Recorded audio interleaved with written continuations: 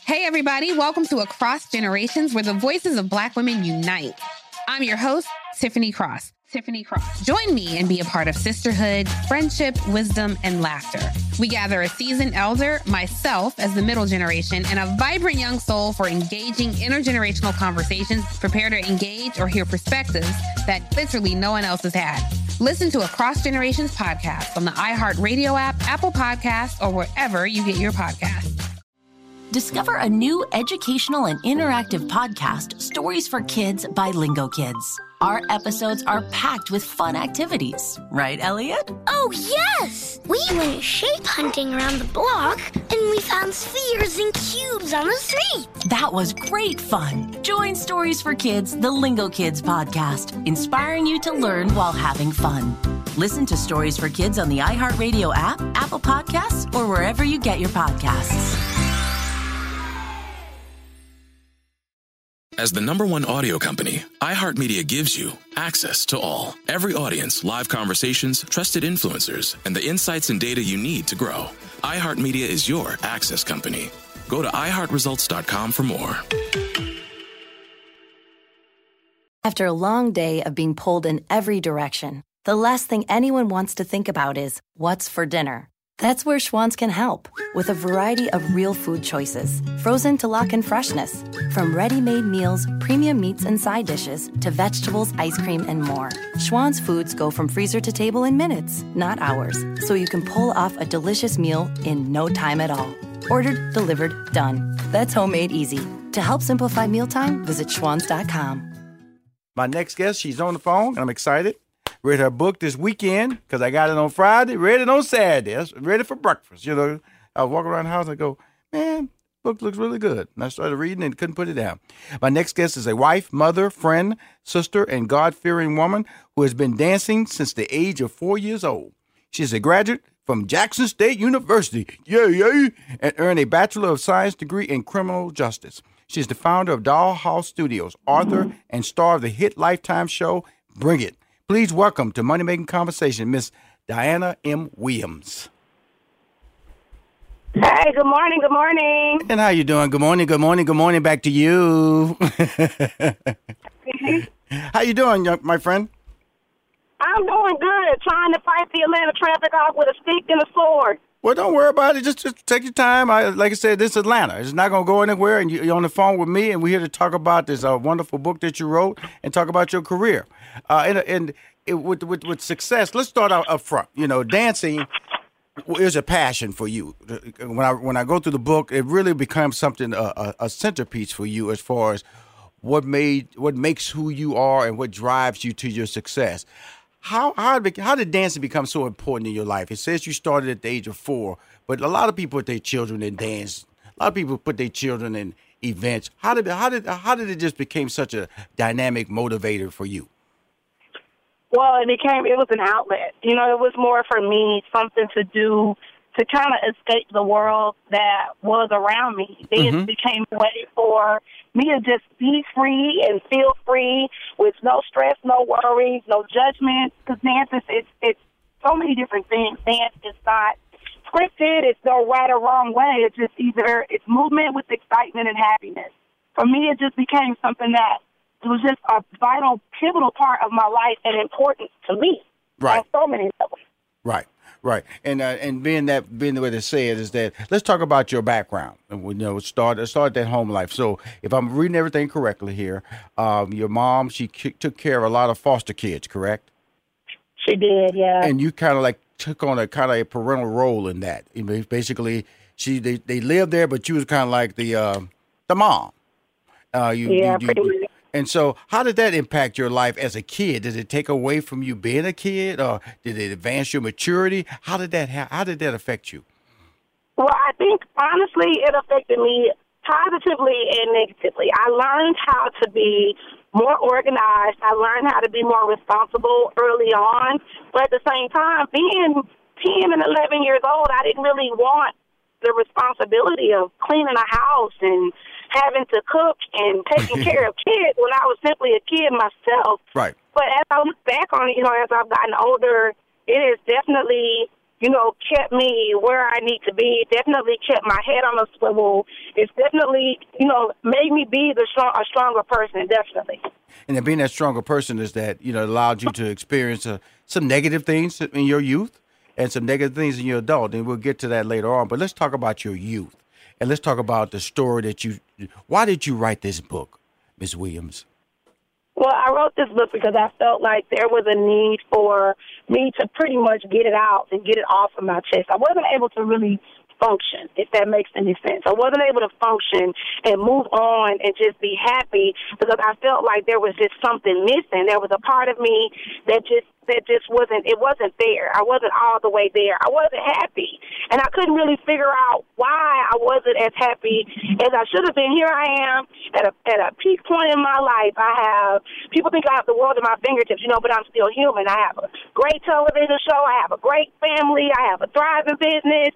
Yet and still something was missing. And I think that one part of me still was missing that acceptance from my mom, closure on the situation with my mom and my dad, and just kind of getting it out. The book was very much so therapeutic for me because I was able to talk about things that I had never said out loud before. Mm-hmm. It was helpful on every level. It was very helpful. Now, that's important. Let's talk about that relationship with your mom and your dad. Your dad was there, and then he was Then he moved out. What age did he move out of the house?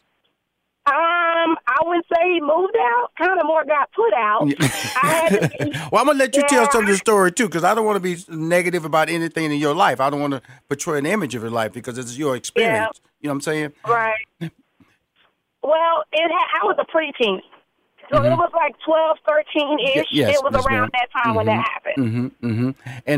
And so not having that father figure, you say in the book that it reflected on how your view and your relationship with men and how you should move forward and how men should be approaching you, because at the age of 13, you was violated by your babysitter when he groped you and while you were playing a video game.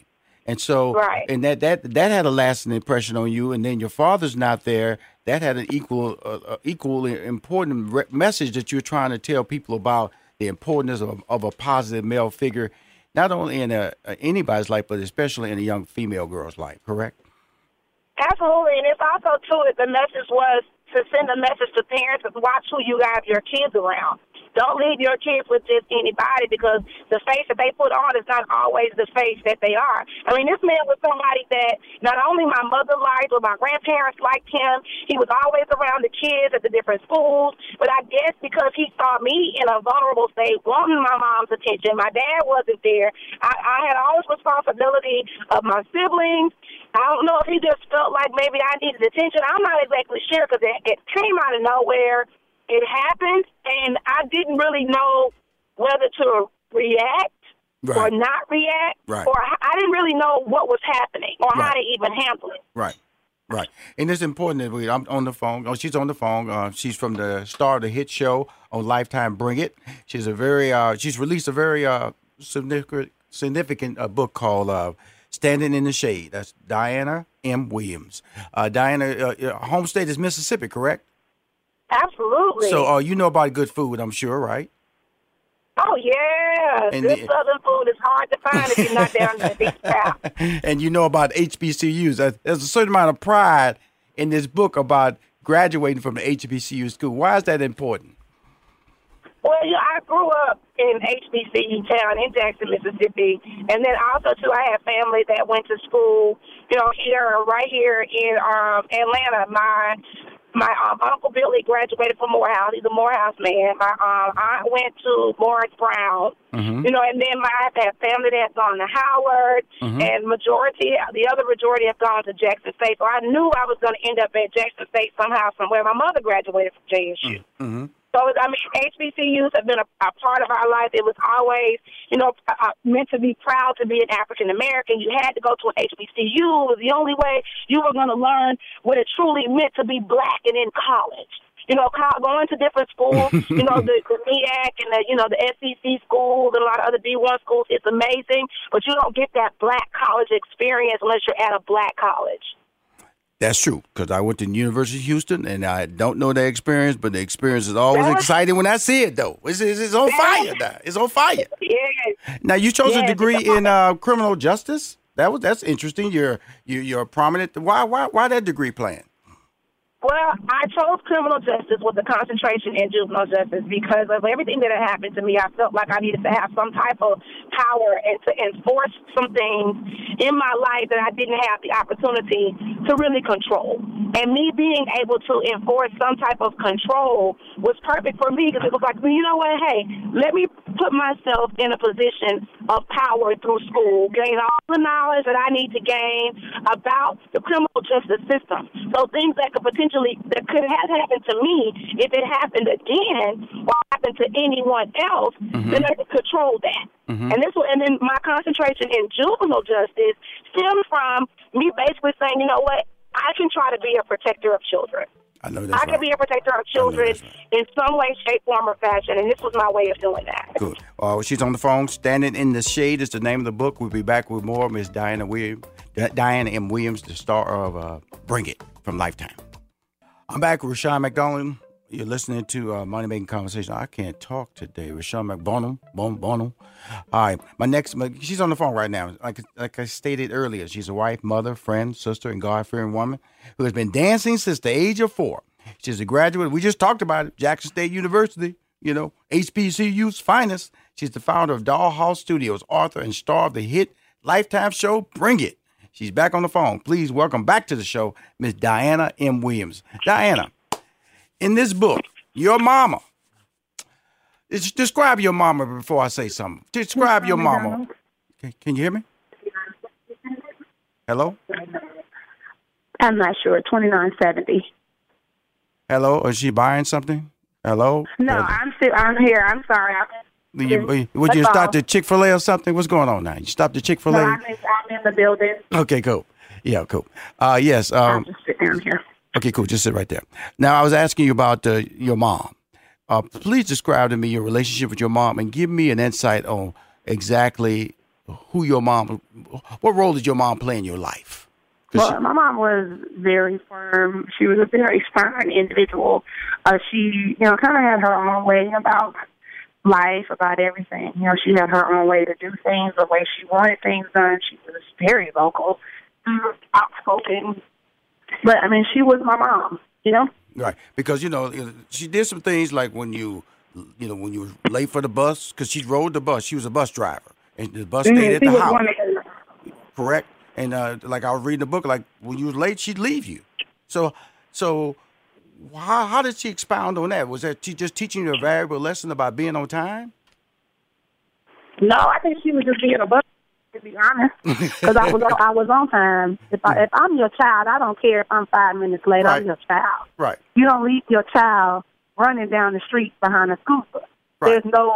There's no understanding behind that. There's no reason behind that. It just doesn't make any sense to do that. It doesn't make any sense to do that. And I think that because she was trying to make her point that if I wasn't where she wanted me to be at that moment, then it was just a done deal. Right. And so that's what I'm saying. I was just trying to get a description because, you had to she bring in these foster kids and basically you took care of them.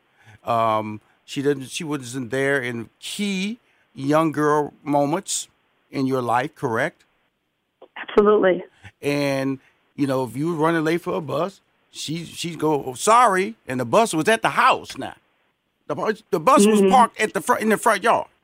And she let me make sure that I explain this so everybody understands. The bus was parked in our driveway, the backyard. We had a huge backyard, so it was parked. Our long driveway was parked in the back of the driveway. Mm-hmm. My bedroom is by the back door, so I would go out the back door to get on the bus every day. And if I missed her leaving the house to go pick up the rest of the kids, I needed to be on the corner as she was driving by throughout the neighborhood for me to be able to get on the bus on time.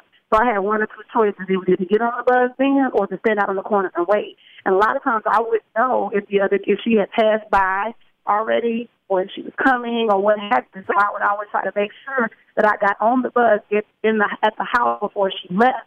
But trying to wait on the corner, I never knew because the other kids were already gone. So I could be just standing out there for no reason and not even knowing that she's already gone.